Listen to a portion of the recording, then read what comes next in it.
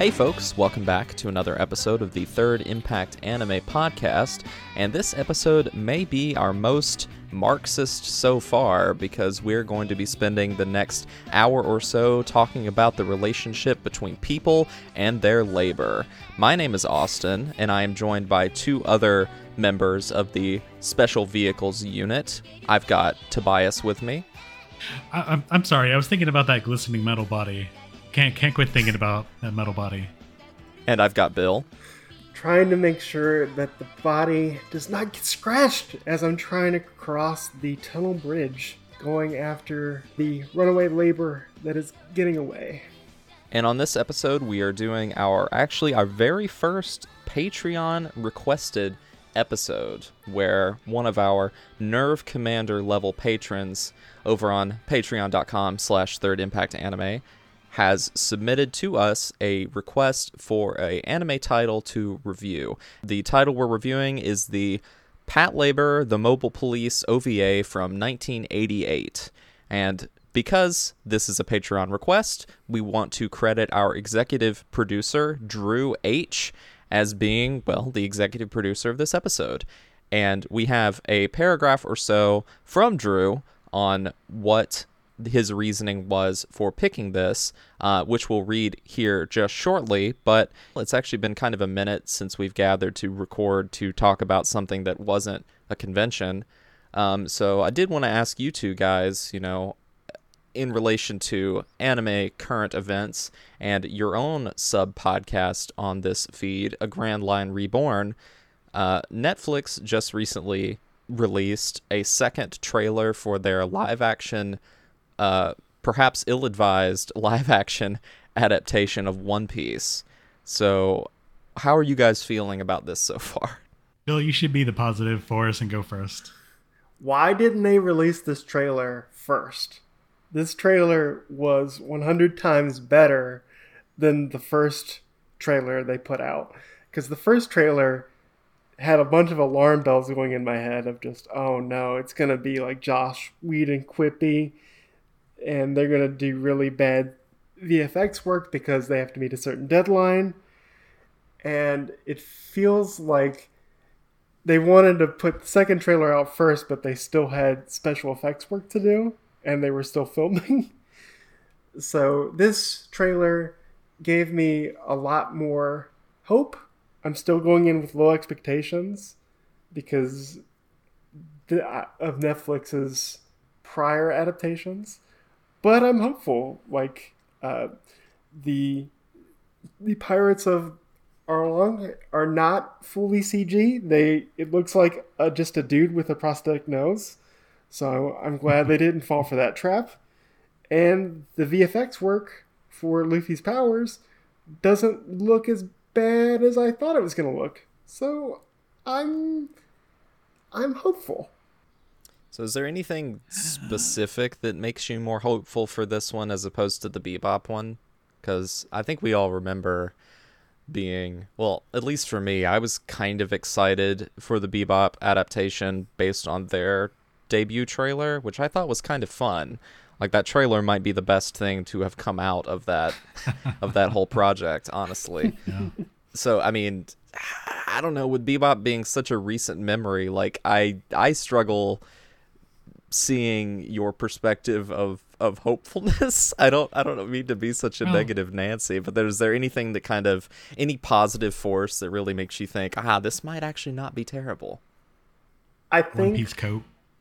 I think what helps is, at least with the Bebop one, Watanabe's approval was kind of rubber stamped, where he wasn't giving a lot of statements about the production, whereas Oda has said multiple times about his involvement. Now, granted, that could also be rubber stamped, but it feels like, at least from the outside, he's been a lot more involved than Watanabe was with Bebop. And from what I'm seeing based off the second trailer, they're not falling into previous traps. Like, they could have made Arlong just a CG monstrosity. But no, it's an actual human being in makeup with prosthetics, and he doesn't look... Wait, egregious. I know nothing. I know nothing about One Piece. Is Arlong the guy with the weird nose? Yeah. Yes. Okay. Well, he's the big fish man with the serrated big nose. Not to be confused Okay. with Usopp, the regular crew member who's got a weird nose. Yes. Or Captain Buggy, who has a clown nose that I guess Or- is a weird nose. And- Or the one guy that's a giraffe, apparently, that also has a weird nose. Weird Yeah. noses are a thing in One Piece, apparently. But I see. also, Buggy looked way better in this trailer than he did in the first trailer. Like his abilities that they showed off in the second trailer looked pretty decent. What is it? What are his abilities? Other than being a clown. He can split his body into various parts and like move it around. So like the part in the middle where you see the dude is like chopped up into pieces and the pieces are flying around each other. That's Buggy. Oh right, I do kind of remember that now. Okay, because I saw the trailer and I was like, man, this certainly looks like a thing. Yeah, But, I mean, I agree with Bill that this is certainly a better trailer than the first one. Absolutely. I still am butting up against the idea that One Piece is a very cartoony thing by its very nature. And the thing that I've seen reading it is that I think it works the best in manga form. Even seeing it the anime, it just doesn't feel right to me or as right as the manga does. And unfortunately, as better cut the trailer is, you still have goofy ass cartoon characters in live action, and you have stuff. I gotta disagree. I don't think the Buggy thing looked good. It looked kind of goofy and silly contrasted with the realistic characters. But not in a way that's goofy and silly that you would approve of. I don't know. Like, I think that it's what you're just trying to say? Well, it's just the very issue of the thing. You've got, you have these like realistic looking scenes of the big boats, and like it looks maybe not overly serious, but it's like, okay, we're going on a pirate adventure. We're there. It almost makes me think of the Pirates of the Caribbean movies from back then. Okay, you have a big galleon, you've got a pirate crew, they're doing it, but then you've got Arlong with the goofy ass news. I agree with Bill that it looks better as a prop, better than it would as a CG thing. But then you've got stuff like the action scenes where they're obviously being CG thrown together. There's a part where Sanji's doing a kick and he kicks a guy in midair while he floats to the ground. And again, that's what he does in the show, the original like anime, the original manga. But I don't think it looks good in live action. And I think that's where my struggle is that Bebop is, I say realistic. It is realistic in a degree, and they could have made it compared to serious One show. Piece. Yeah, and they could have made it serious, but unfortunately, it fell apart with the writing. And I don't want to be too overly negative. I'm not coming in with any hopes. I will probably watch an episode, just like I did with Bebop, to see what it looks like. I still just gotta feel why aren't you people reading the original stuff? Why do we need to have live action Cowboy Bebop, and why do we need to have live action One Piece? Now, I want to say I don't disagree with your points. Like, I don't want to sound like, I think this is going to be awesome, and I'm drinking the Kool-Aid, and everything's great. No, I'm going in with a low expectations because a trailer is not an episode. So again, we'll see how the characterization and writing is. And I can see your point because One Piece is a very goofy, cartoony world, and it's hard to really illustrate that in live action. Yeah. But at least they're embracing it and not hiding from it. They're not hiding from the goofiness. I have a question for both of you. So, I think many things plagued the Cowboy Bebop live action show, but one of the principal things that I feel like plagued it from the outset was that they made a decision to focus on probably one of the worst narrative ideas they possibly could have gone with, which was make Vicious and Julia a much larger part of the show. So, in you guys' imagination, what would be the equivalent horrible decision that the writers could do to like completely derail One Piece like straight out of the gate? In a similar narrative theme, I think if they tried to... from a writing perspective. One thing that I've seen people talk about already is they are referencing characters that show up later. They're like, they showed the famous opening, with Goldie Roger and his, I buried it all in one piece scene. And apparently... That mustache looked good. It's not as big as it should be, though. I'll say that. But regardless, apparently in the scene in the trailer, they have a bunch of characters that don't show up until later. So if they really leaned into the whole MCU-esque, there's references in every corner with every character, I just think that is very presumptuous that they're even going to get that far. Because let's be honest, good or bad, this is not going to last more than one season. We're going to get the East Blue arc. They may reference, the stuff later, but we're not going to get more unless this is so wildly different. Even if it's great and people watch it, this is Netflix. They're not going to make 3 seasons of this. So what's the point of showing stuff that wouldn't happen? Certainly not with the writer's strike going on. They'll make 2 seasons and cancel it, Tobias. It's 2 seasons and then you're done. Exactly. We'll get halfway through the next part. You're saying characters from One Piece Red will show up in like episode 4? I am very doubtful, but again, I get what Tobias's complaint is with like, oh, you're just doing teasing to tease stuff that we'll never get. But I think as long as it's not so obtrusive, and they don't overly focus on other characters, like if they decided we're gonna focus on Shanks and give him more of a bigger role in the first season than what he is in the manga and the anime adaptation, then I'm worried. Well, I cannot wait to hear both of you pontificate ad nauseum on a upcoming episode of A Grand Line Reborn, where you talk about this Netflix show at length. Can't wait. What's going to happen on the very end of the last episode? We're going to see Vivi, and she's going to look at the camera and say, "Well, that happened." Seinfeld bass. That will be the last thing we see. No, it's gonna be a Vivi crocodile tease, and then so long, everybody. or they find the One Piece, but it's like that scene in, what is it, Reservoir Dogs or something, where like they just open the back of the car and it just like is glowing, but you don't actually see what's in it. Oh, that's Pulp Fiction. Oh, Pulp Fiction. Okay, Yeah. All Tarantino movies are the same. It's the briefcase. All of them. They're all the same. Yeah, they're all the same. All right, well, we're going to take a quick break, and when we come back, we're actually going to be talking about what Drew paid for the Patlabor OVA.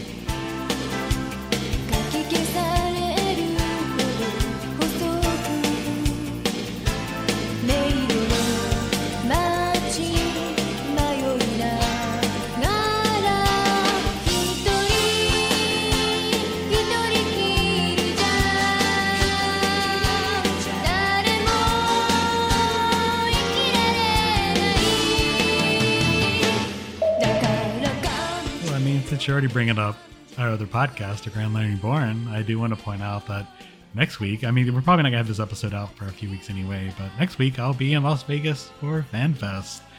We should have, actually was a recent guest on the Carbuncle Chronicles by our sister cast, the Awesome Cast, talking about our FanFest predictions, so go to give that a listen while you're at it.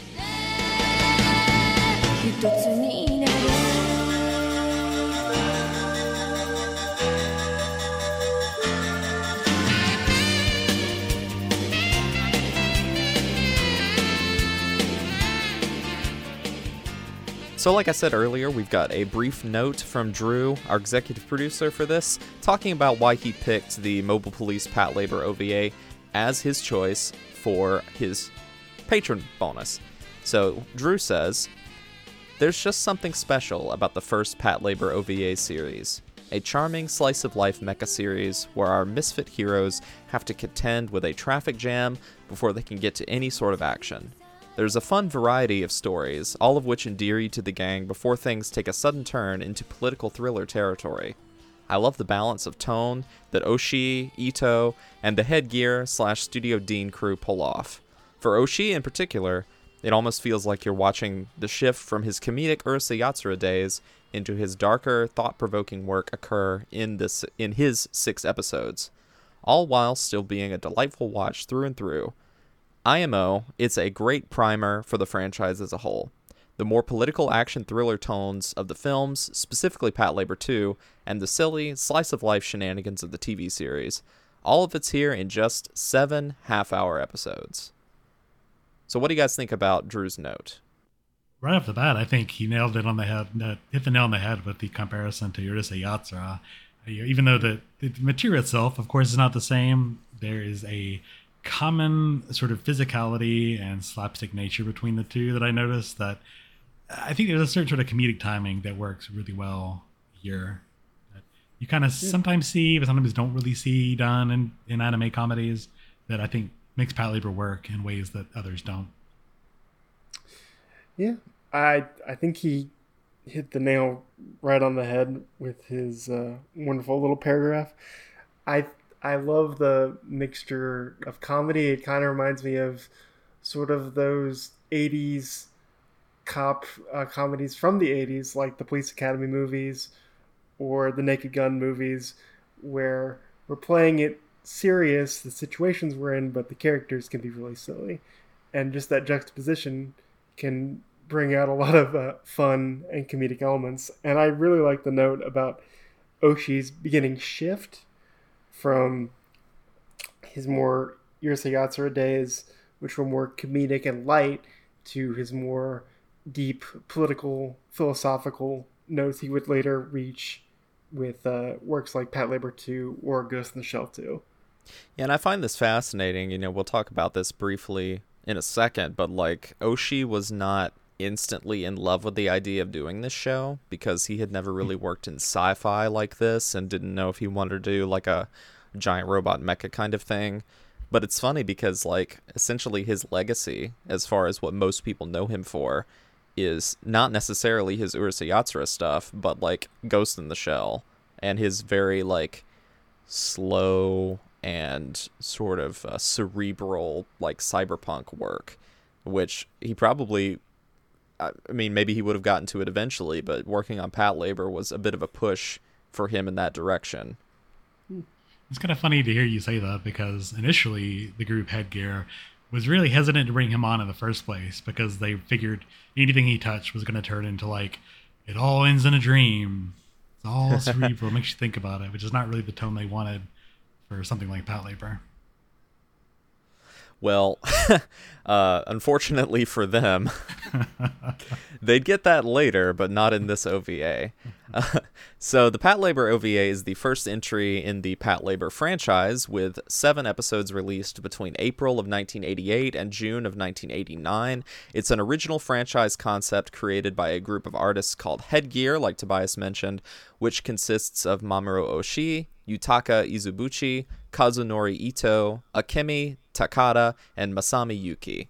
We'll talk a little bit more about their credentials here in just a second, but the concept of Patlabor was first created in the early 1980s by Izubuchi, Yuki, Ito, and Takada, and they all worked together to pitch it to Studio Sunrise, but they didn't have much luck with that endeavor. This was during the OVA boom of the 1980s, and they were asking for a fairly large budget and 13 episodes right out of the gate for a original property. But Bandai and Sunrise decided to pass on it. The team then sort of, reconfigured themselves and decided to cut the proposed budget and scale it back to just 6 episodes. And Kazunori Ito approached Mamoru Oshii to be the director of the series. Again, like we said, Oshii wasn't particularly interested in doing a mecha show, but they wore him down, and they ended up getting Studio Dean to agree to produce the series because Oshii was involved with the project and he had been working steadily with them for a number of years. But a lot of the actual animation work was handled by the then young studio Production IG. So then Patlabor debuted in the spring of 1988 with the first OVA episodes and a tie-in manga running concurrently. It was such a big hit that they were able to fund a 7th OVA episode, and they began production on a feature film. I would like to briefly mention, on the bit of research we did for Patlabor, I found the budget that they had to deal with pretty interesting because, as you said, this was the OVA boom where money was not really an object. And they said in one of the research notes that most OVAs cost around 20 to 30 million yen, whereas for this, their budget they were shooting for was around 10 million yen per episode. And even with 10 million yen, they had to be very strategic in where their money went. So maybe they would spend 7 million yen or 5 million yen for one episode, and then 8 million yen for another one.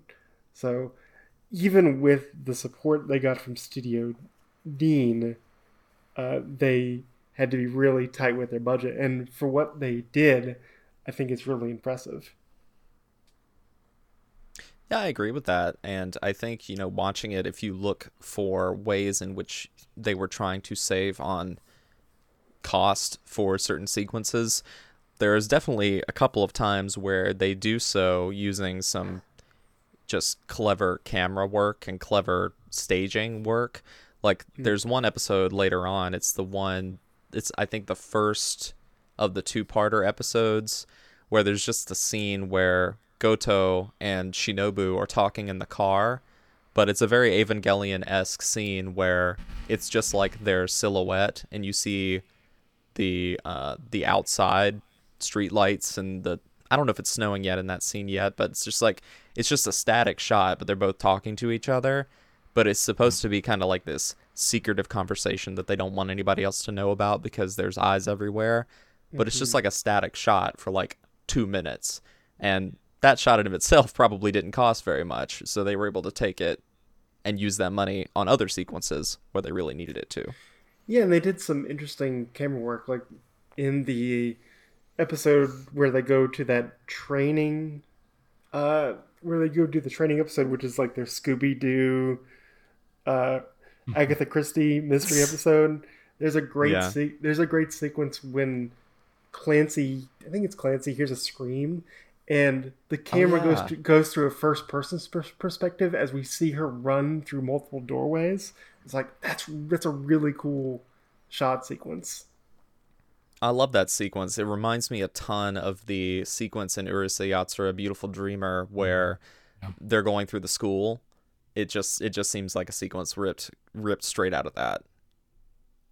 One thing you can definitely see in Oshi's work is just a love for like traditional live action movies, whether it's something like cinematography, like what you guys are talking about, or references to Godzilla, and in the episode before that, there's I think Tomino had mentioned early on in the production of Gundam that you can't just watch anime to make anime. You've got to watch other movies and read other books to make something new.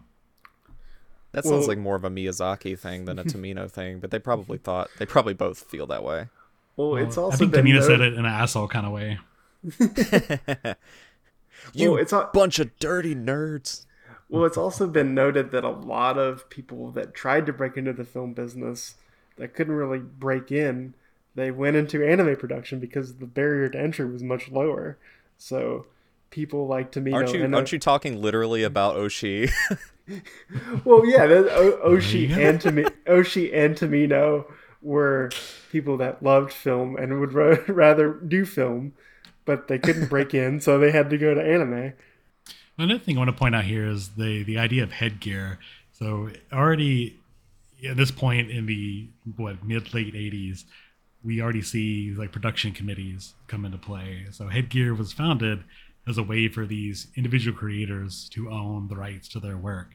So even now, the Patlabor franchise is sort of produced, run by this group Headgear. So we see the later series that Oshii didn't work on, he still gets like residuals and whatnot from that. So, I mean, considering we just talked about this past week, Yuri on Ice and the movie, that being hung up because of the way the production committee screwed over MAPPA and how MAPPA's taking other work. I think it's kind of funny how that keeps coming up. I think the only equivalent that I could think of to Headgear would be the manga collective Clamp, where it's a group of manga creators where they own their work as part of this collective. It's a pretty cool model. I don't know if it would be applicable in all circumstances, but I think it is definitely worth praising and pointing out the benefits of something like that whenever it's able to happen. Well, I mean, regardless, as we see now, standard production committee model really isn't healthy or working out for the industry. So no, yeah. yeah. So just again to break down the crew a little bit here, of course, we've already mentioned him. The OVA was directed by the legendary anime director Mamoru Oshii. He did the first 6 episodes of the Patlabor OVA, with Naoyuki Yoshinaga directing episode 7. Oshii is probably best known for directing Ghost in the Shell 1 and 2, and for his time directing a large amount of Urusei Yatsura TV and the movie Beautiful Dreamer, which he was coming off of towards the beginning of working on the Patlabor OVA. He also directed the Patlabor movies, but he did not direct the TV series or episode 7 of the OVA or the New Files, which came after the TV show. That went to director Naoyuki Yoshinaga, who directed 19 episodes of Urusei Yatsura with Oshii, and after he left the series. He went on to be the head director of Patlabor TV and Patlabor The New Files. The character designer is Akemi Takada, who worked on character designs for Urusei Yatsura, so there's another connection with Oshii. We'll see a continued stream of Urusei Yatsura connections throughout talking about the crew and the cast. And she also did the character art for Kimagure Orange Road, Magical Angel Creamy Mami, and a large portion of Maizan Ikoku, and she illustrated the Patlabor manga that came out as a tie-in with the OVA. I did not know that she did also the character designs for Maizan Ikoku and Kimagure Orange Road, because whenever people talk about like that 80s aesthetic in terms of anime character designs, they're usually talking about Maizan Ikoku and Kimagure Orange Road, and just their particular style and the way they look. And Patlabor never really gets fit into that group of Kimagure Orange Road, Maizan Ikoku, in terms of the visual style. So that's cool to hear. It would be, I don't really know why that is. I mean, it certainly has that look to it, but maybe because the most popular Patlabor things that exist are the 2 Oshii movies, and those have like a pretty different art style to them. Maybe people just don't think about it, because the Patlabor OVAs and the TV show definitely have more of that Takada look to it, but maybe people just are just not as connected to those because the Oshii movies kind of drown it out. I don't know. I'm just pontificating. I don't know what I'm talking about. I mean, I think when you think of the stereotypical 80s VHS aesthetic that is popular with the kids and their aesthetic pages, you think of things like Kimagure Orange Road, and that has a certain look to it that carries over here. I don't think the kids these days are really watching any of Patlabor, unfortunately, but with these character designs sharing traits with the more popular stuff, I can see that comparison for sure. And the mechanical designer is Yutaka Izubuchi. He'd go on to design robots for a lot of the Mobile Suit Gundam OVAs and TV series of the 90s, and he did character designs for the Record of Lodos War. He created the series Razafon and did a lot of design work for it, and he served as the chief director of Star Blazer's space battleship Yamato 2199. And the musical composer is Kenji Kawai, who is probably one of the most prolific musical composers in anime. He's also done music for Ranma 1/2, Mobile Suit Gundam 00, the entire Higurashi franchise, Mob Psycho 100, and both original Ghost in the Shell movies. Yeah, Kenji Kawai is one of the few anime musicians that I think most people could name, with people like Yoko Kanno or I'm probably going to say his name Yuki wrong. Kajira. Yeah, yes. Hiroyuki Sawano. Yep. Joe Hisaishi. I've got a lot of them for some reason. Just Shiro on top of my head. Sagisu. Shiro Sagisu. Oh, man. His immaculate outfits. I feel like I've talked about this before, but if you haven't Googled Shiro Sagisu outfits, you should.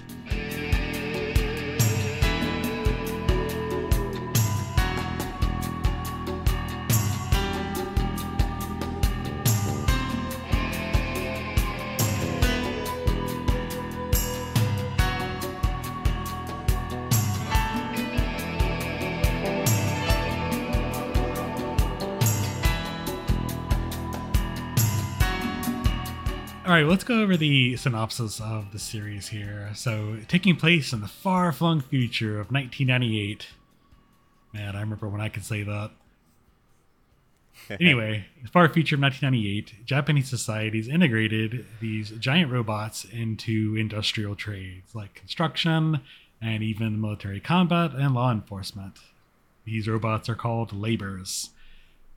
The story of Patlabor centers around the Tokyo Metropolitan Police Special Vehicle Section 2, Division 2, a group of ragtag rookies who go after criminals, and they all happen to be kind of idiots, if we're being honest.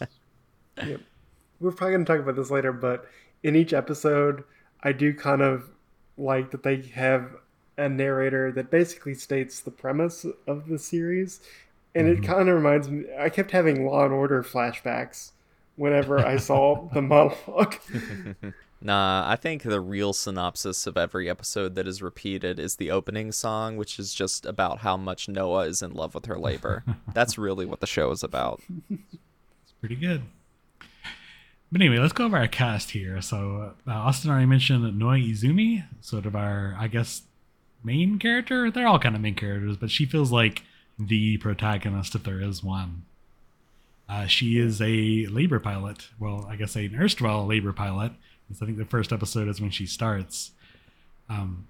She is voiced in the Japanese dub by Mina Tominaga, who was Kasumi and City Hunter, and Kozue Nano and Maizani Koku. I'm going to bet right now Noah is Austin's favorite character. Time will tell. Time will tell. Well, anyway, her foil is Asuma Shinohara, the heir to the Shinohara Heavy Industries company, who knows a whole lot about labors, but hates them for the most part. Kind of a sarcastic jerk throughout most of the series. Shinohara is voiced by Toshio Furukawa, a name we have never talked about on this podcast. But if you haven't listened to any of Third Impact anime, Furukawa is the voice actor for Piccolo in Dragon Ball Z. He is Ataru in Urusei Yatsura, the Shin in Fist of the North Star, and he's currently voicing Ataru's dad in the reboot, the Urusei Yatsura reboot. New Urusei Yatsura, if you will. Rounding up the crew, we have Isao Ota, who's sort of the gun nut. He is the Blue Lives Matter of the group, for sure. Oh, man. Don't sully him like that. I'm sorry, Austin. Go ahead. I was going to say, Austin, I'm sorry. He would be, part of that group would be like, we need to bring back the Japanese military. We need to gain our strength back. He would be one of those people. You're saying he would have a Punisher logo on his Patlabor? He would have an AR assault rifle. He'd be a big fan of Kazuaki Fukui, who wrote those Gundam OVAs. That is also very pro-military. But he is voiced by Michiro Ikemizu, who is Spike. Spike? Okay, I was thinking it was the Devilman franchise, but no. He's the character called Spike the Devilman in Dragon Ball. General Pepper in Star Fox Assault. That's a deep, deep cut, if there ever was one. And George Black in Gunsmith Cats. Oh, and Anson Mark in Urusei Yatsura, the original. Let's go over the rest of the small no-name crew here. So we have also rounding out the group is Hirome Yamazaki, the tall, quiet guy who just kind of sits in the background for the most part. Is voiced by Daisuke Gori, who is Mr. Satan in Dragon Ball, Dozo in Mobile Suit Gundam, and Mari, the other big character in Project Eiko. Sorry, I'm geeking out because I know it's Mr. Satan in Japanese, but I'm too used to the English name Hercule. One of my favorite characters in Dragon Ball, with how over the top he is. He's great. Yeah, man. I love how Hercule solves all those mysteries. Yep. Gets all the credit. Anyway, I was making an Agatha Christie reference, but, Bill, I figured you would be the person that would catch on to it, and you disappointed me. I do that all the time. You should be used to it. Gosh dang it. Get me out of here. For what it's worth, I caught it, but I thought it was awful. So I was opting to move on. Anyway. I just need your attention. I don't need your praise. Anyway, so rounding up the group of misfits is Mikiyasu Shinshi, the wife guy, basically. Every joke around Shinshi is he has a wife. He's the only one in the group that has a wife. But he is voiced by Issei Futamata, who was Godai in Maisane Koku and Chibi in Urusei Yatsura. Really? Someone from Urusei Yatsura in this cast? Who would have thought? Shock of shocks. And then I think in the second episode, they get a new member of the group, Kanaka Clancy, the badass half Japanese American police officer who transfers over and becomes a regular member from there on out.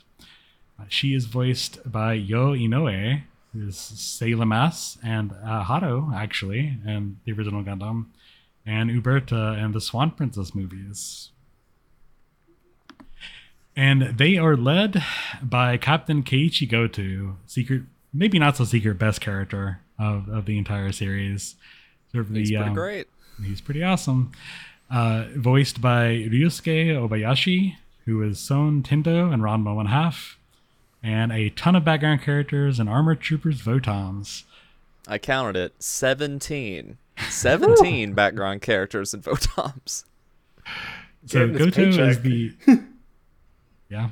So Goto is the captain of Division 2, but his, I guess, equal, really superior is Captain Shinobu Nagamo. Sorry, let me do it again. So his equal, but really... superior is Captain Shinobu Nagamo, who is the captain of her Division 1, who always upstages the goofs in Division 2. She's voiced by Yoshihiko Sakakibara, who is Haman Karn in Gundam, Kushana in Nausicaa, The Valley of the Wind, Integra Hellsing in Hellsing, and surprisingly, nobody in Urusei Yatsura. Shocking. And see, we got a couple of the mechanics, but sort of the main one the show focuses on is Shigeo Shiba, sort of the goofball one. He's voiced by Shigeru Chiba, who's Captain Buggy in One Piece, Kuwabara and Yu Yu Hakusho, and Megane in Urusei Yatsura. Yeah. Shuichi Chiba, like we had... Bill Foreman Seiyu All-Star. He's awesome in whatever he does. I always get excited when I hear his voice. That's the thing. I really wanted to include him mostly because, like, clearly Shigeo Shiba is just a play on his own name. Yeah. He and the team must have been, like, good friends or something to just straight up name the character after him. And, like, Megane is Oshi's original character in Urusei Yatsura. Like, I'm pretty sure some of the other ones are too. Like, Chibi and Onsen Mark, I think, are also original characters made by Oshi and the anime team. So it's pretty cool how he basically got like this like just crew of people that he'd already worked with in Urusei Yatsura to come over and make this goofy cop show. Well, I guess just starting off here, first things first, what is our sort of individual histories with Patlabor? For me, going into this podcast episode, I had already seen the Patlabor OVAs and the movies and a decent portion of the TV show a couple years back. Back when I was getting into a little bit more of like, 80s, 90s, sort of more sci-fi mecha stuff, back whenever I first started getting into, Gundam and things like that. I ended up watching a big chunk of Patlabor with one of my friends who was already really into it. And I really enjoyed watching it back then. I pretty much had instantly endeared myself to the show. I thought all the characters were really fun and enjoyable, even if I found the show to be not the most narratively compelling series. I did really enjoy it. So that sort of carried me into having a fondness for the show, and it was nice to be able to come and revisit the OVA, which I had specifically fond feelings about for this podcast. But for you guys, Bill, is this your first time watching a Patlabor thing? But you'd already seen the movies, right? Yeah. Surprisingly, I learned about Patlabor from my brother, of all people, where I don't know how he heard about it, but he picked up the Patlabor giant set that Sendai put out, and we just started watching it, and We really enjoyed the OVAs together, and we watched the first movie. I watched a bit of the early episodes of Patlabor TV, and then we watched the second movie, which he was not a huge fan of. I enjoyed it for what it was, and so yeah, it was. This was my second go round watching the OVA series. So it was a nice revisit. Mm-hmm. Tobias? Yeah, so I'm the only one here that hasn't watched the movies, I feel like, at this point. My introduction was about 10 years ago, actually. It's funny you brought up Botoms because I was doing a group watch with some internet people. We're watching both Patlabor TV and Botoms at the same time. So it's kind of funny that this has a deeper connection than I initially thought. I've watched, I don't know, the majority of the TV show. I don't think I finished it exactly, but that was my main experience with Patlabor up until today, where we watch the OVAs. I feel like the OVA does, as Drew said, encapsulate the series overall as a whole really well.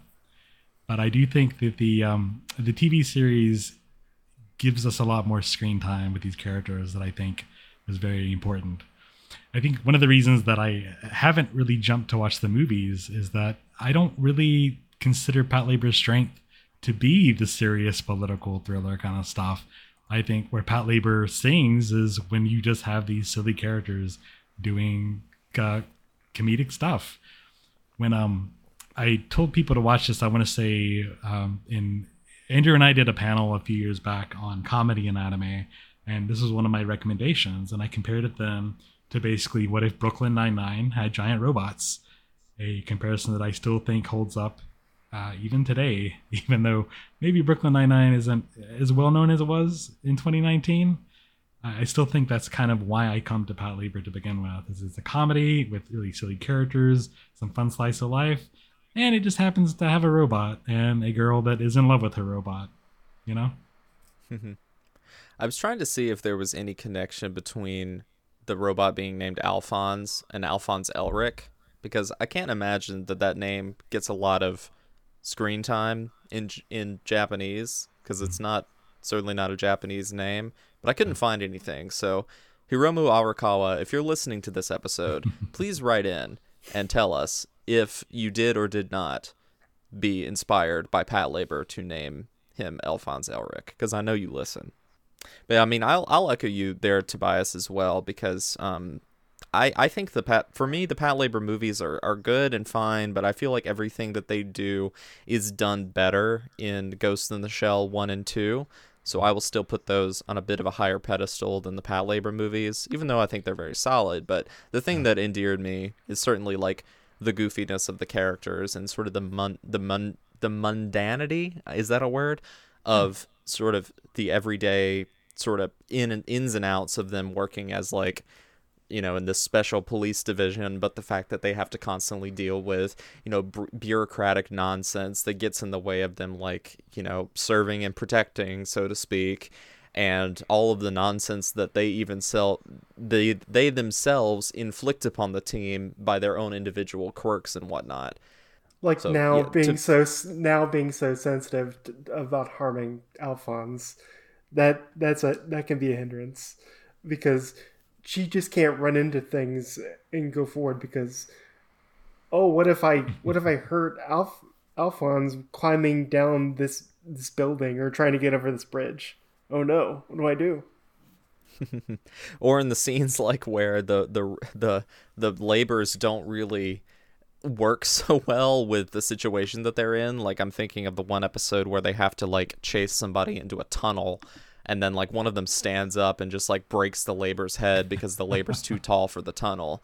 I'm just like, it's small little things like that that make the show really, really funny and kind of grounded in this sci-fi concept, but it's still very much like, well, what if we did actually have giant robots that were attempting to assist us in our everyday life? Well, nonsense like this would happen all the time. Yeah, weirdly though, there's not a lot of like building destruction, probably because of budget concerns. But I'm more astounded, like, they don't really destroy the city that badly when they go out and do whatever they need to do. It's pretty self-contained to whatever threat they're dealing with. I think that's one of the things I liked about the show is that in other shows, especially more militaristic giant robot shows, there's just a lot of gunfire happening, a lot of destruction in general, the kind of stuff that kids watch these shows for. But here, everything is it feels very regulated, and it feels very modern. The fact that of all this crew, there are only 2 labor pilots. The rest are part of the command crew, and operate the trucks that move the labor around. And you can sort of feel that almost bureaucracy, that bureaucratic red tape that is required every time a labor is activated and a shot fired. That it does feel a little out there when we do have the one episode where Ota fires a gun that he shouldn't, or like Austin mentioned, they try to chase down a terrorist group only to end up screwing over a tunnel because they didn't think not to stand up. Which was also Ota's fault, because he was also piloting going under the tunnel. It's usually Ota's fault because he's so excited to fire the gun. It's like someone that has a drug addiction, or just like, I really need to take the hit and fire the gun. Please let me fire the gun, please. Please. And a lot of that is definitely played for comedic effect, but I think it's pulled off because of all of the implications of that. And another thing is, like, I feel like, so you mentioned talking about this show in your comedy panel, and like, it's definitely funny, but it's not funny like Ursa Yatsura is funny. You know what I mean? Like, it's not. No, actually, I don't know what you mean, because I don't agree with that statement. It's not it's goofy. Yeah. Yeah, that's kind of my point. It's like Ursa Yatsura is like very zany, very wacky, very like in your face all the time. Gotcha. But I think Patlabor is more deadpan. Like, it's got goofy moments. Right. But to me, one of the funniest things, and maybe this is just what I find funny versus what other people find funny, is that in the very first episode, they're waiting for the laborers to show up. And you think, this is the first episode, we're going to see the cool laborers show up on the truck. But no, they get delayed in a traffic jam multiple times. And then, like, the head mechanic, instead of, like, going inside and waiting for the next day, just pulls himself out like a beach chair and an umbrella, and just like chills in the field waiting for him to show up. And just like, that's not that funny, but to me that's really funny. Like, that's just it shows off a quirk in his personality of like, no, I'm gonna stay resolute, I'm gonna stay right here, I'm gonna wait for them to show up, and I'm not leaving.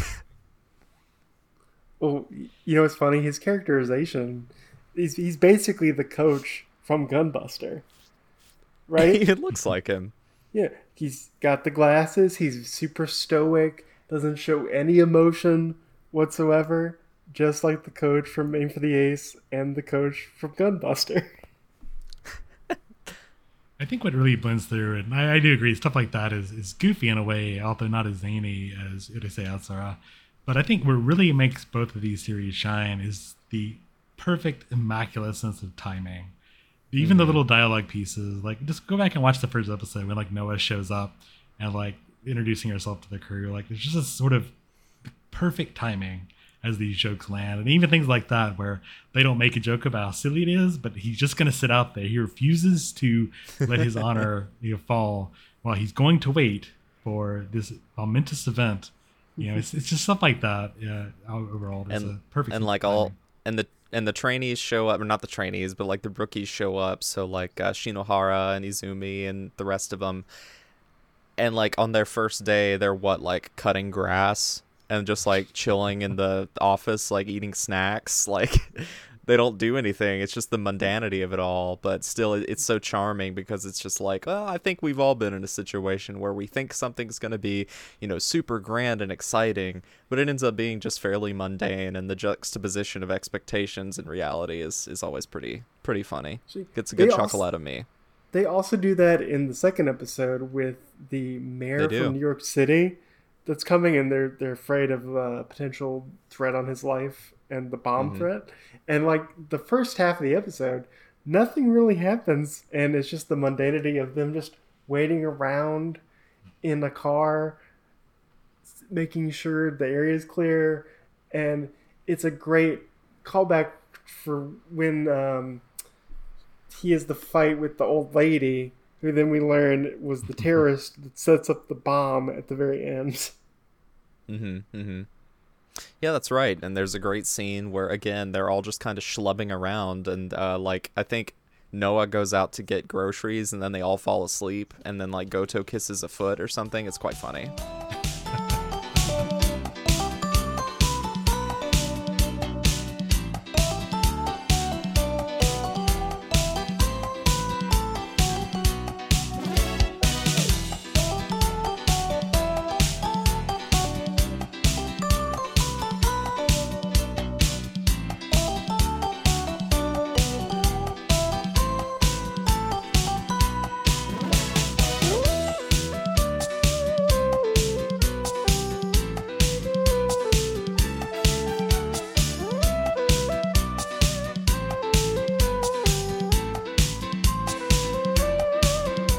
But no, that's a great episode. It introduces Clancy, and who is a kind of a fan favorite. Like, she's clearly, like, I feel like Clancy is probably the communal best girl for all Patlabor fans. I mean, she is pretty cool for sure. And in that episode is like her first introduction, and then like she totally proves her awesomeness by being the one who disarms the bomb at the very end, because in addition to being like this cool agent from America, she's also a very capable bomb diffuser, which is not the reason why she's there. She just happens to be very good at that, in addition to everything else that she's good at. So she's able to take charge whenever there's a situation with a bomb related to the mayor who's visiting, who we never see in that episode. She is the best line in that episode when Azuma is like, I don't know whether to cut the red or the blue, oh no. And then she just comes up, picks his first choice, and goes, you did it. And then he just crumples from the stress. Yeah. And just that his reaction and just the English of it all is fantastic. Or her introduction is also great, where yes, she says in English, like, I am Clancy from New York, and the mostly dudes there just going, English, whoa. And they play on that as well in the English dub, because I kind of bounce back and forth, because I'm a dub guy most of the time. If there's a dub, I watch it. And the dub for this, even though it was a CPM production in like the late 90s, early 2000s, I thought was fairly competent. And the way that they do that in the English version is basically just an inverse. So she says something like Yoroshiku onegaishimasu kanuka Clancy desu or something, and everybody's like, oh my gosh, she speaks Japanese. It's kind of a fun reference to the sort of thing you see over in Japan. When you speak Japanese well, they kind of freak out because you're not supposed to, as a gaijin, be able to do that. I think to bring it back to One Piece, Clancy is the Nico Robin of Patlabor, which is why Bill likes her so much. Yeah, you got me. She's my favorite out of all the crew. I'm not gonna hide it. Just as Austin, she doesn't have all the arms though. Austin shouldn't hide that Noah is his favorite. I know that's the case. You can't deny it, Austin. Noah's pretty good. Well, who do you think my favorite character is then, Bill? If you're such an expert at reading people, it's Goto. Probably, yeah. Yeah, you called it. You called it. Goto is pretty awesome. When watching this for the first time forever ago, he reminded me a lot of Kakashi from Naruto, a sort of a person that is obviously a master with the situation, but they treat everything as a big joke. And that's my favorite character trope, as goofy dude that is secretly skilled. You know what's funny? Watching this again, like, he reminded me very much of Columbo, where the way Columbo works is he has a very kind of disheveled personality that hides his intellect. So when he meets people think, oh, he's just a simpleton. so I can run circles around him. When actually he's really smart. And that's the same thing with Goto, where people, at least I think the viewer, when you initially meet him, you just like, oh, he's just kind of aloof, isn't really aware or into what's going on. But no, he's actually very keenly aware of his crew's strengths, their weaknesses, and the situations that are around him. Yeah, I think one of the biggest examples of that is in the first of the two-parter episode where they all are sent home for New Year's. He decides to stay at the office, and on first impression, I think the characters and the audience is supposed to think, well, he's probably just staying at the office over New Year's because either he doesn't have a family or he's such a workaholic that he couldn't imagine leaving the office for a holiday. But really, the answer that it's revealed later on is because he has a really solid suspicion that they're being staked out by some unknown third party. So he's like, well, I should probably stick around because these guys look like they're up to no good. Mm. Which nobody else catches on to. I mean, maybe Shinobu does, but... Definitely a multifaceted sort of character, and I found kind of engaging even in the original. Mm-hmm. Well, one thing I wanted to bring up also is that with me having seen the TV version first, what I really enjoyed about that is being able to dive into these characters over a long-form show. And going into this, of course, I knew these characters already. It was easy for me to read these as they progressed. But I'm really wondering just how well these stereotypes came through. For those of you that have maybe only watched the OVA series, like we don't really get a whole lot of Ota, for instance. I kind of made a joke about him being the Blue Lives Matter guy, but I feel like that's not really hugely apparent unless you watch the TV show, where he's very much more of a conservative, reckless gun nut here. I think we've got, sure, the one episode where he fires the gun, but I kind of have to wonder how much of that was just my own preconceived read of these characters versus what we see in the OVA series.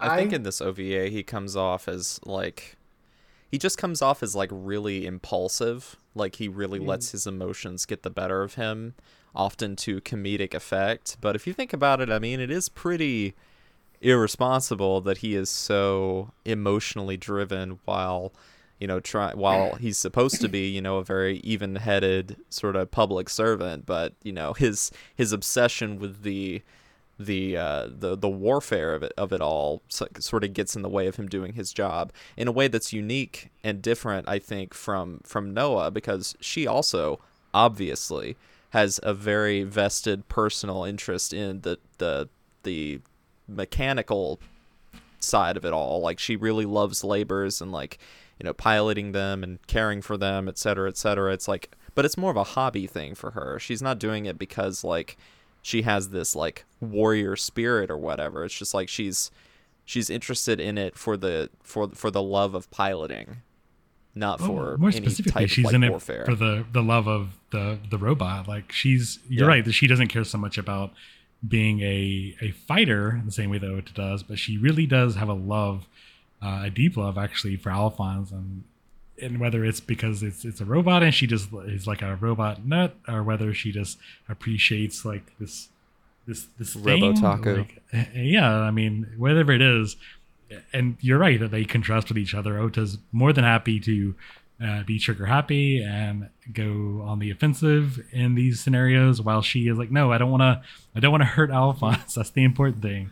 You know, we talk about the OP and she just wants to clean Alphonse and sing about his glistening metal body, and makes her heart go doki doki. Like that's who she is, and I think it's kind of endearing in that way that she's there really just to get close to the robots.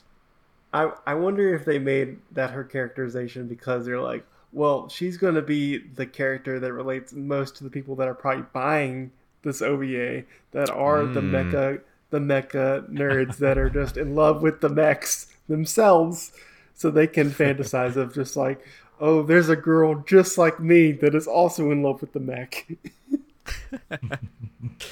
Well, See, this could be you. This could be you too, audience. If you buy the model kits, you can go on a jog with your robot. I thought it was kind of a nice subversion, though. You know, you have the two main characters, a guy and a girl, and it's the girl that is the robot pilot that she's kind of obsessed with it, and it's the guy that is really the second in command, or like her sort of support officer that actually kind of hates robots. And I think we see that more in the TV series where Shinohara sort of takes a bad seat to Noah consistently through the series. Whereas here in the first of the two-parter, like we focus on him throughout the beginning when he's trying to find a place to stay and somebody to sum around with. It was kind of a distinct point of view for most of the TV series. And it's baked into his sort of character background too. It's like he kind of resents the labors in a sense. He certainly doesn't love them, mostly because, he is the heir to the Shinohara Heavy Industries company basically, and he's like estranged from his dad, so like he associates the robots with this sort of family awkwardness that he's just kind of trying to run away from. So it's like he can never get to the point where he embraces them like Noah does because of all that baggage. So they have a very good another great sort of contrasting character motivations just in that simple context for his character. When I was watching his character, I couldn't help but think of a particular archetype that I'm so used to in the amount of shows I've watched, where he kind of reminded me of a tsundere type character, because he comes from a wealthy background that he kind of wants to get away from. Every time he talks to Noah, he gets very defensive and gets very up in arms about stuff, which is a very common tsundere-like trait. And it was kind of interesting for me because usually a tsundere character is a female. There are male tsundere characters, but they're very rare. Like there's Inuyasha is definitely like a male tsundere character, or Bat in Fist of the North Star, but it's rare, and it was kind of interesting to see that for me. You're saying he should have been voiced by Ria Kugamiya. It is I. Hey, Ria Kugamiya plays Alphonse Elric, so keeping it back. There's the connection. Hey.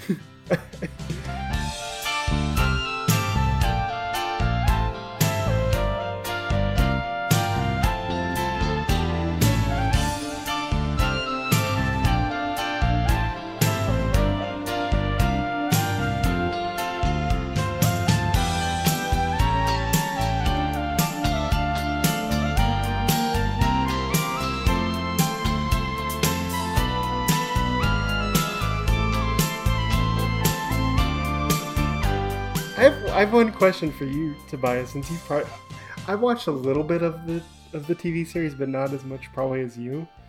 But from what I remember in the TV series, Clancy is kind of like the typical ice princess and is kind of a rival to Noah. Is that... Whereas in the OVA, she's just kind of here and more like, I'm very confident and cool and collected in my skin and what I know what I can do. Whereas at least in the TV series, from what I watched, she seemed cool but also very insecure about her status. Well, I mean, it's been a while since I sat down and watched this. Could be misremembering. I guess I can get that read. She's definitely more aloof than Noah is, for sure. I think I still came away with her, even originally, thinking that she's just a very competent sort of character. I think I do want to echo Austin's earlier comment that the TV show is, it's there. Like a lot of it is kind of fluffy filler.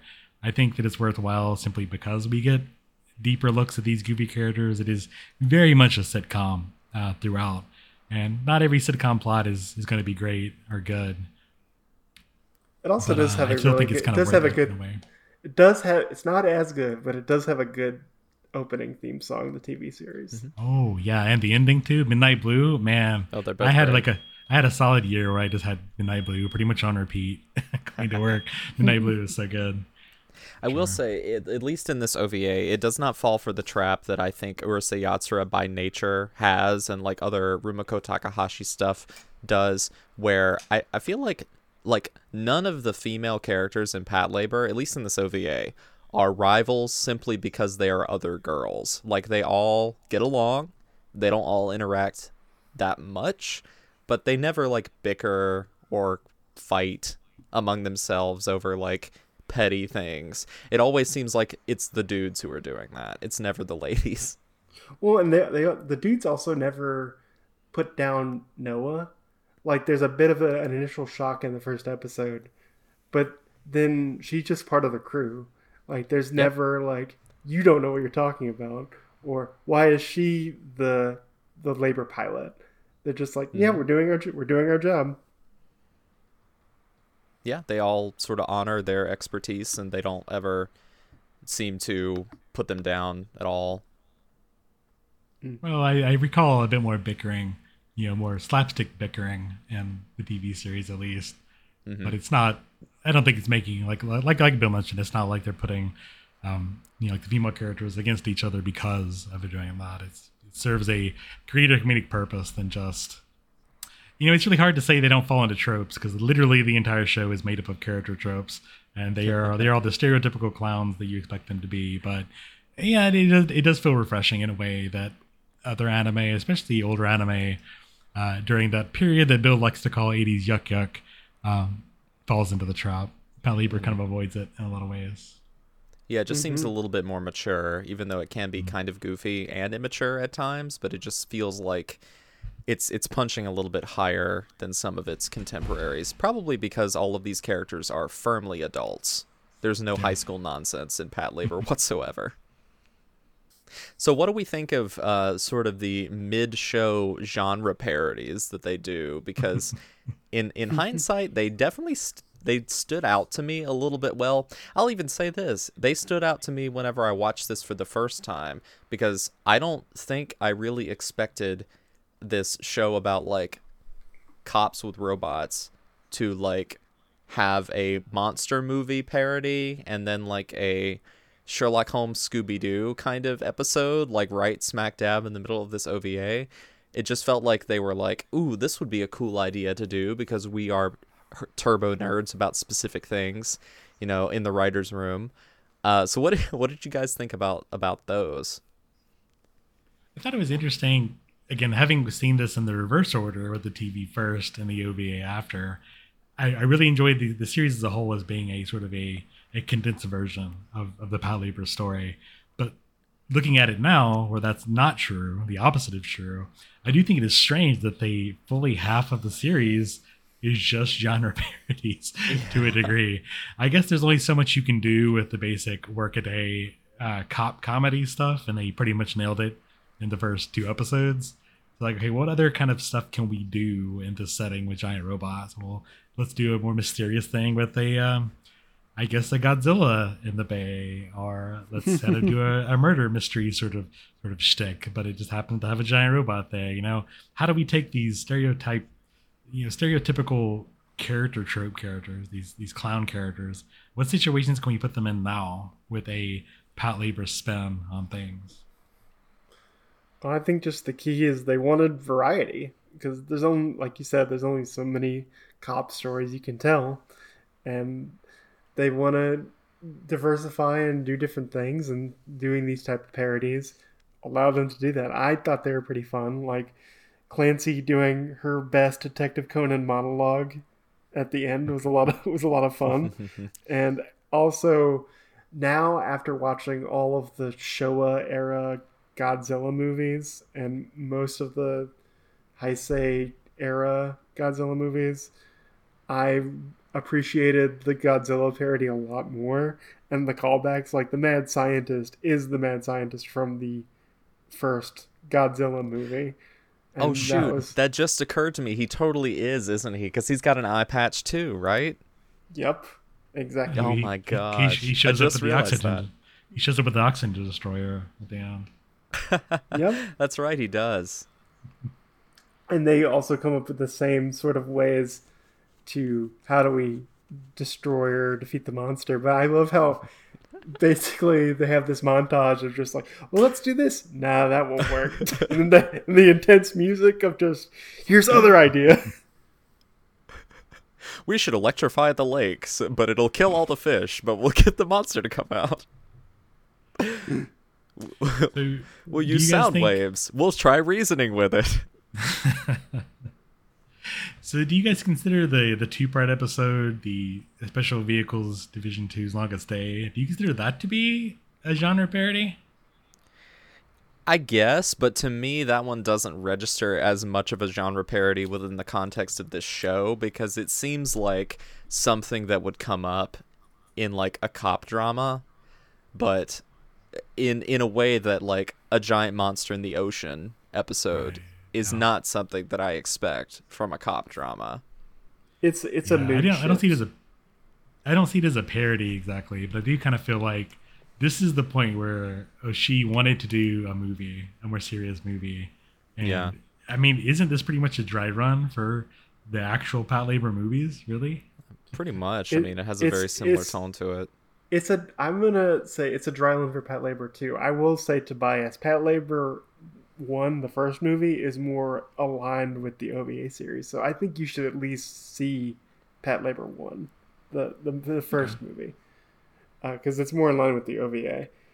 But it definitely is a dry run for Patlabor 2, without the scenes of philosophizing about what is our world and what is life, man. I do feel like, just looking at the whole thing from a macro sense, that I feel like I would have been a little bit disappointed in the if I knew the OVA was only going to be 6 episodes and they weren't going to be able to do that extra 7th episode because the OVA ended up being pretty successful and they could afford to do one. I don't know that I would have really loved the ending of episode 6, because it just kind of ends. And it ends on a focus of like the terrorist leader. Like literally it's his face in the ending. But Right. it's like there's really no resolution or time spent with our main cast, the cast we're supposed to fall in love with throughout the course of these OVAs. It just feels like a really weird ending to me. Well, and the two-parter feels kind of disjointed a little bit, because that first part is all dealing with Asuma just trying to find someplace to stay and his kind of pathetic lot in life, and then the second I part loved is that. But no, I'm not saying that's bad. I'm saying Yeah. it's not really connected with part 2 until the very Yeah. end. It's a Whereas- B plot. It's very well. It's the A plot for most of part 1, and then it becomes the B plot towards the end, where it just kind of goes away. And then that whole part 2 is very much like, oh, we need to save our money, so we're going to cut down on the mech aspects, except for the one sequence in the tunnel where they do the big bridge jump. But that's basically our big action sequence that we can afford. Most of it is did love- talking and figuring out where to do next. I did love the sequence where Shinobu is talking to I guess it's the government officials, and she basically pulls a Nick Fury where she's just like, you've elected to make a stupid decision, so I have elected to ignore it. But no, I agree. The last episode does feel maybe not as well utilized. The last But Oshi episode. Well, no, I would say that the last episode, it kind of, on the one hand, I think it maybe doesn't live up to the rest of the series. However, I do agree with you that if they had left it at the end of the part 2, the Longest Day episode, it would have been strange to end like that. I get that OVA productions can be a little disjointed because of the way they're being released, but I do think that despite its faults, I do like that the last episode is the ending of the series. What, episode 7? Yeah, episode 7. Because Yeah. it gives everyone a chance to actually do labor things and get in the robot, Noah, and Yep. fight a guy. And even though there's not really a villain, like it kind of ends amicably and this doesn't have as high stakes as The Longest Day, I agree that, it would have been a strange ending had they just left it like Yeah. that.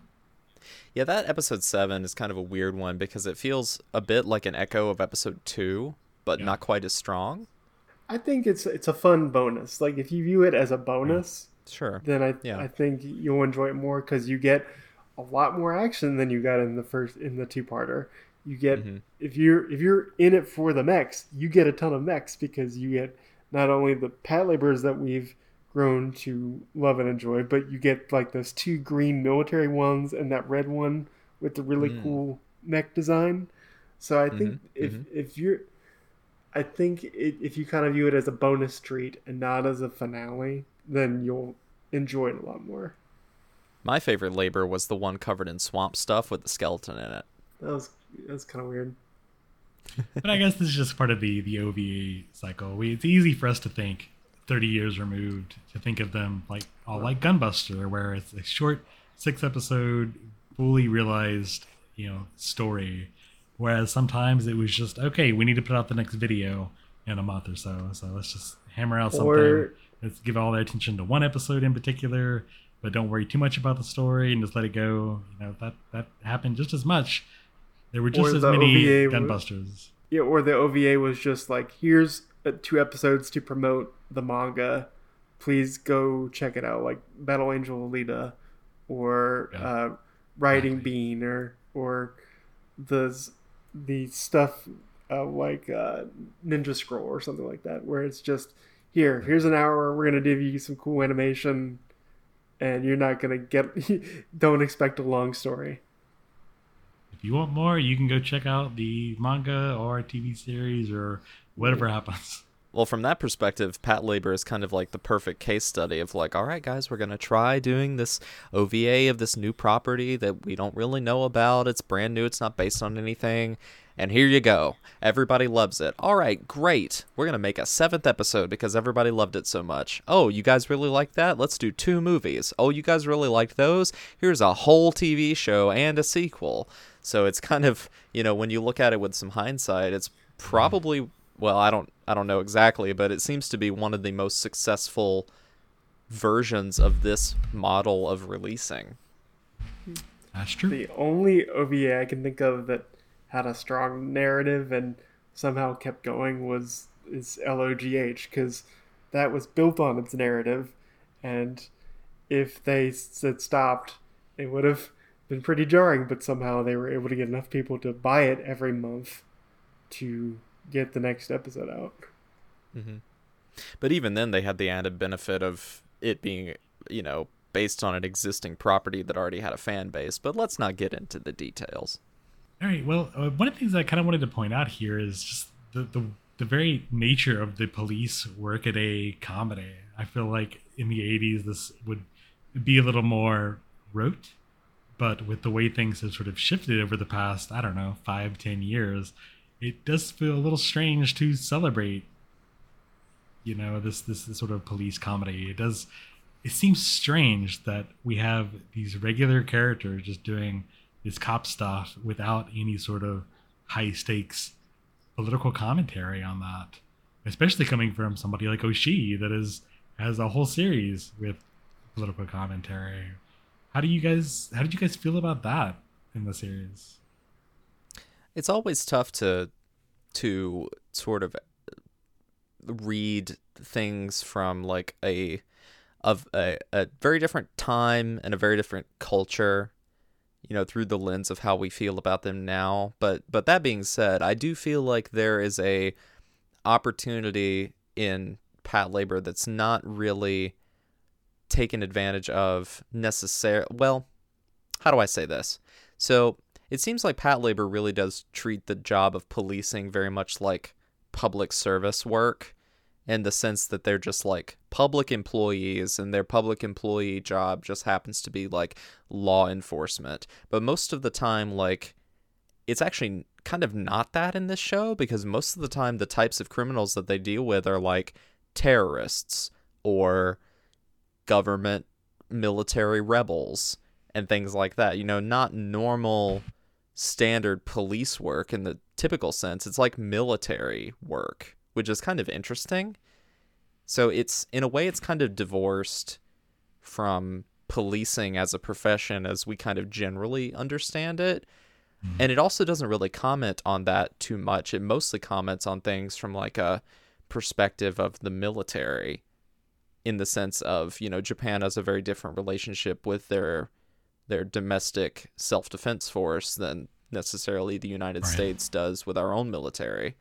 So it's very difficult to say anything super definitive. I definitely think that if you're looking at it from the perspective of, I don't know, making too much light of police work, I can definitely sympathize with that. But, Patlabor is also, it's very alien to ways that we would maybe think about those things in like modern Western media context. I'll slightly disagree with your point, Austin. Is I think they do illustrate some police work, like the bomb threat. That would be something that a bomb squad from the police would probably deal with, or I think it's in the first episode or maybe the third where there is a standoff between the police and gunmen holding people hostage in like a building, and eventually, Yeah. I think it's Noah that's like, I'm so tired of this, and basically has her gun go through the building, and that kind of freaks the kidnappers out. So I do think there is not a lot, but there is some illustration of general police work, although those are very specialized examples. Yeah. It's very skewed, I think. Like the majority of the things that they get into are like very high level criminality. But yeah, you're right. There's certainly more mundane, I guess more mundane things that they do tackle, but Well, it'd be hard for them to do kind of mundane things like investigating a robbery or dealing with a potential stabbing with a giant mecha robot. So nah, I'd love that. I think that'd be funny. Why not? I'm not saying I'm against it, but I think that'd be difficult for them to pull off without causing some damage to the urban city around them. Because as is illustrated throughout the show, most of their work is like taking place on the interstate, or it's in like big open areas. It's never within the nitty gritty of the city. That's true. I guess I did. I guess I forgot that angle, right? Because like the Patlabor team, they're not beat cops, because we see the beat cops in this show, and like the Patlabor unit, I guess they are more of a paramilitary type of thing. They're kind of this in between They're like the SWAT cops unit. and the military. They're a SWAT team basically. Yeah. So I guess from that angle, it does kind of make sense. I mean, they're specifically there to combat labor-related crimes. So they are by their nature not be crimes, but they're there to, if somebody commandeers a construction labor, like in episode 1, they're there to fight back in a way that the normal cops couldn't do such. So I guess that makes a little more sense. It's just kind of odd to me that knowing Oshii would go on to the Kerberos stuff, the Jinro Wolf Brigade type of stuff, a more hard-nosed look at policing and stuff like the student protest movement, sort of the political action. It is very, very Japanese. It just kind of strikes me as very interesting that we have a very idealized look at police force and Patlabor. And I guess that Oshii's not the only person that made this series, of course, so it could be a step too far. But I just think it's kind of interesting. Again, He does. Well, I mean, he does hint about like dealing with the bureaucracy of a police force with the two-parter, where the upper brass is very adamant of, no, we cannot go towards the terrorists because we are very afraid of what they will do, even though it might be a bluff. So we're playing it safe because of the ramifications that might happen and the political red tape that comes with that. And he also illustrates that very strongly in the Patlabor 2 movie. Like that's Oshii at his most. Oshii is Patlabor 2. Yeah, no kidding. I mean, I don't know. I feel like, his personal developing feelings on how to express these criticisms in media is something that through the Patlabor OVA we are seeing begin, and I think sort of culminates in some of his later work, like in Ghost in the Shell and whatnot. So if Patlabor took place in the far-flung future of 2028, what type of episode do you think we would get? I think we'd get more something akin to the Ghost in the Shell TV series. If we're going away from like the goofy, more lighthearted tone and we're doing something more serious, it'd be more in line with standalone complex. Noah and the crew would have to deal with their own January 6th. That's right. Oh, so where were you on that day? Oh no. No, we would see the mechanics smuggling in like actual military surplus hardware and getting in trouble for that. It's almost impossible to imagine kind of what that would be like and how like probably horrible it would be. I don't know. It'd be so interesting. I mean, a more highly skilled writer than myself would certainly have to conceive of possible storylines that they could deal with, but it would be interesting. I mean, I feel like the modern Patlabor a bit is kind of like Psychopaths, where like they deal with things that are certainly much more modern problems like AI and the internet and social tension problems. But Psychopaths doesn't have nearly the levity that Patlabor can have at times, because, you know, there's some downtime in Psychopaths, but most of it's like pontificating about, you know, what it means to have a colored criminal code or something. I don't know. Or no, well, basically Spooky boogie. It'd be like Patlabor is our main objective is keeping everything in a calm stasis and burying anything that ripples from going up above, because that's basically the whole point of Psychopaths, right? Is anything that causes uncomfortable emotion, we need to bury it and just slam it down. Status quo. Maintain the status quo. Maintain the calm ocean view. I think there would be an episode where somebody mints an NFT of Alphonse and Izumi tracks them down to murder them. Be careful. Production IG or Studio D might say, "Oh, that's a good idea. We should do that." Okay. Well, they did make a Patlabor, like a live action Patlabor reboot. I don't really know what it's about, but I know it exists. Wasn't Oshie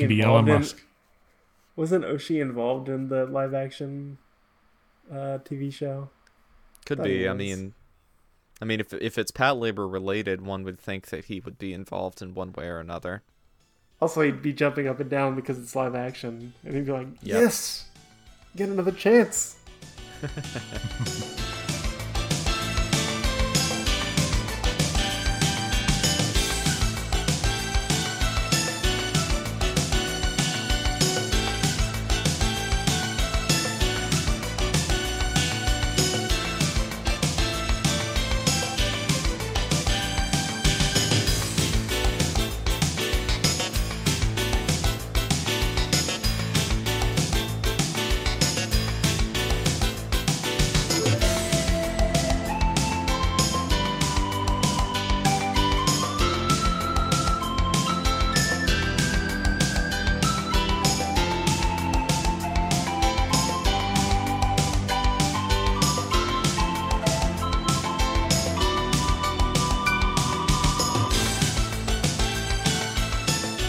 Well, sort of to cap off our conversation here, we want to do the thing that we try and remember to do every episode, which is talk about what, for us, is the most iconic scene that we will think of whenever we think of the Patlabor OVA.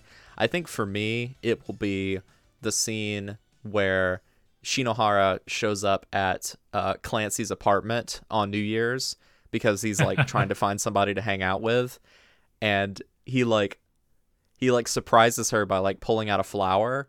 And like he's trying to be like cutesy and like quick about it, and like he pulls it out of his pocket really fast and like sticks it up in her face, and then she pulls out a gun because she's always like in self-defense mode, and like he's just got like this like face of, I did not expect her to pull a gun on me.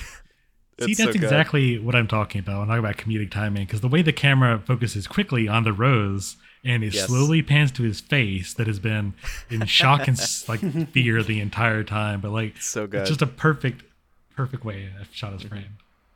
And that episode in particular, not to derail, but I really like how up until that point Clancy has been characterized as very much like, she's very smart, she's very cunning, she's very good at her job, but she hadn't really been given an opportunity to have like sort of an emotional moment. And like you think that they're gonna play on the fact that she's like a robot and she has like no personality, because they show her basically sitting in a dark apartment watching the news, saying nothing whenever Shinohara's trying to hang out with her. And then, he asks her a question about it, and she's like, oh no, I was supposed to be gone to see my grandma, but like my flight was delayed or something. And I'm just like, oh, well, that was nice. So they're showing that, she does have there's a human angle here. I could easily see the writers taking a character like that and just making her one note, but they don't. They add in those little, that one little tiny flourish that gives us, the audience members, reason to think, oh, wow, she's more well-rounded than maybe we initially thought.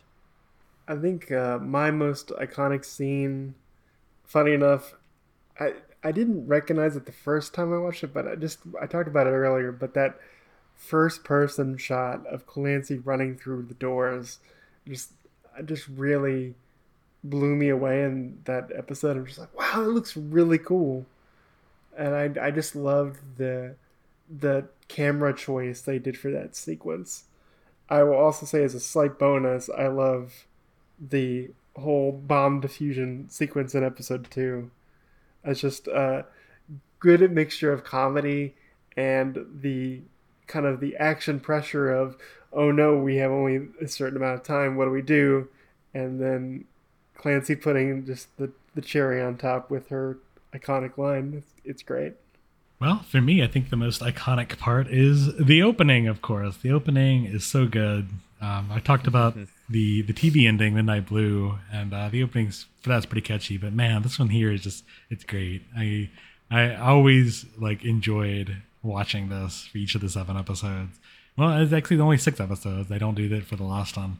Just a lot of fun. It's kind of it's fun to see Izumi just being kind of goofy with Alphonse, but the song is just a bop. Very catchy, very nice. But if I had to pick something in the show itself, this certainly has the OVA budget. There's a lot of great Sakuga scenes all throughout. I think the one where the very last episode they're chasing the truck with the stolen labor, and it shoots up the cop cars on the road, and just the way it's animated is perfect, chef's kiss. But one thing that kind of stood out to me, and you guys made me think of it earlier, was the part where they ride the blimp above the overpass. So the labor can't scratch under this overpass. So there's a blimp in the air, and they radio the blimp. It says, hey, we need your help. And the guy in the blimp's like, yes, I've always wanted to do this. I've never had my chance. So he zooms down. Alphonse grabs on to I don't know, the carriage, I guess, of the blimp. Is that what that's called? I don't really know much about blimps. The blimp basket. The blimp basket. So they ride the blimp basket over the overpass, and the pilot's just kind of cackling maniacally. That's how stupid this scenario is. And that really kind of sums up Patlabor. It's you could tell that they are all, like we mentioned earlier, they're all mecha fans. They're all giant robot fans. To come up with scenarios like this, and to even have their characters maniacally enjoy it while it's happening is a lot of fun. I think this has kind of inspired me to want to go back and rewatch portions of the TV show, because I don't really remember very much of it other than enjoying it, and I never finished it back whenever I watched it a couple years ago. So I will probably put on some Patlabor in the background pretty soon in the near future. But what about you guys? Alphonse and chill. Yeah, I should revisit the TV series for sure, and definitely need to get on those movies. I like the OVA series as a little encapsulation of what Patlabor is all about. Only 7 episodes, not a huge time commitment. It was very easy for me to sit down and watch it this past week or so. I didn't feel like I needed to rush through at all, and it just really sums up what Patlabor is about. I would still recommend the TV series just to get a better glimpse of these characters and to spend more time with them. One thing that I didn't see, and this is maybe the mecha nerd part, but they show this a lot in the TV series, but not really in the OVAs. When the AV-98 goes to grab its huge Gundam pistol revolver, it doesn't really bend over to grab it out of its leg holster. Its arm actually telescopes downward and grabs it And it's such a small thing that they show quite a lot of in the TV series. It's kind of a neat little thing, you know. You even something like in Votoms, where all the mecha have like roller skates basically as they zip around on the battlefield rather than running. The Alphonse just has this weird telescoping arm that is kind of a fun little detail. You could tell that the animators had fun like drawing that and animating it and whatnot. It's cool. Patlabor's cool. Watch Patlabor, man. After watching this OVA series, it definitely, it's funny enough, I want to go watch Patlabor 2 again, because I think the juxtaposition from going from the OVA to Patlabor 2 was probably a bit jarring for me. So I think going in knowing what Patlabor 2 is, I'd be more prepared for it and probably have a different perspective. And there's some things in Patlabor 2 that really sticks with me, like when Noah goes to Alphonse and basically says, "I've grown up. I don't need you anymore." And it's kind of like, I always wondered if that was Oshii sort of communicating with the fans of the Patlabor series of maybe it's time to grow up. No, it's not. It's not time to grow up. Enjoy your robots. Thank you. It's time to grow up and go watch Jinro. Jinro up. On that note, thank you guys so much for joining me for this episode. Really appreciate the opportunity to talk about the Patlabor OVA. And of course, like we mentioned at the top of the show, we couldn't have done it without the generous support of Drew H. being our executive producer for this episode. You can go check out Drew's own podcast, Sideburns and Cigarettes, a Lupin the Third podcast, wherever you get your podcasts. And you can go listen to him as a special guest along with his co-host Emma on our episode from last year covering, what was it, Goodbye Partner? It was Goodbye Partner, yeah. Yep. So you can hear Drew in the flesh. I don't know, that's not a phrase, that doesn't make any sense. But anyway, you can hear that episode on the Third Impact feed. And if you want to listen to more episodes of Third Impact Anime, you can always check our content archive over on our website, thirdimpactanime.com. If you want to support the podcast and get your own suggestion reviewed here on the show by us, maybe, go over to our Patreon. If you support us at the Nerve Commander level, which is $5 a month, you get the opportunity to suggest titles for us to review, and you will get executive producer credit, just like Drew did. You can go check that out at patreon.com/thirdimpactanime. There's also a couple of other tiers that you can take advantage of for some paltry bonuses, but I think they're okay for what they are, I guess. Sure, why not? We're not charging you that much money. Just give us $1. It's no big deal. You don't need that $1. It was just going to get dirty in your pocket. You're going to spend that on coffee anyway. Exactly. You can send it to Austin where he'll spend it on coffee. Absolutely. Give me coffee money. Pay for my coffee. Thank you. But thank you, Bill and Tobias, again for joining me on this episode. You can find the Third Impact Anime podcast, of course, on our website. We are also on a bunch of different social media platforms, at least for the time being. But the best place to talk to all of us is probably in the Third Impact Anime Discord, which you can find an invite to, both pinned to our Instagram page and over on our website, again, thirdimpactanime.com. And that's probably the best way to get in touch with us. But anything you guys want to say before we close this one out? You just go hang out on the Discord. Discord's a lot of fun. It's been pretty active lately. It's with a lot of fun chatter about movies and what's been going on with all the, as of this recording, Anime Expo ended and San Diego Comic-Con ended, so there's been a lot of chatter about stuff like the Adult Swim Uzumaki show and a bunch of other fun stuff. So go to our Discord and just it's a good time. Good chatting with people. I was gonna say, if you want to hear more from Drew H and his hobbies, he mentions that every time he goes to the movies, which is like twice a day on the Discord, as well as his Right Stuff purchases. So if we want to shame Drew into spending way too much money on anime DVDs, that's the place to do it. Well, clearly, Lord knows I love to do it. Clearly, he loves to waste money because he paid for this episode. Haha, gotcha. He's a glutton for punishment. That's for damn sure. All right, folks. Thanks again for listening. We'll see you in the next one. Make sure to keep your labor nice and shiny.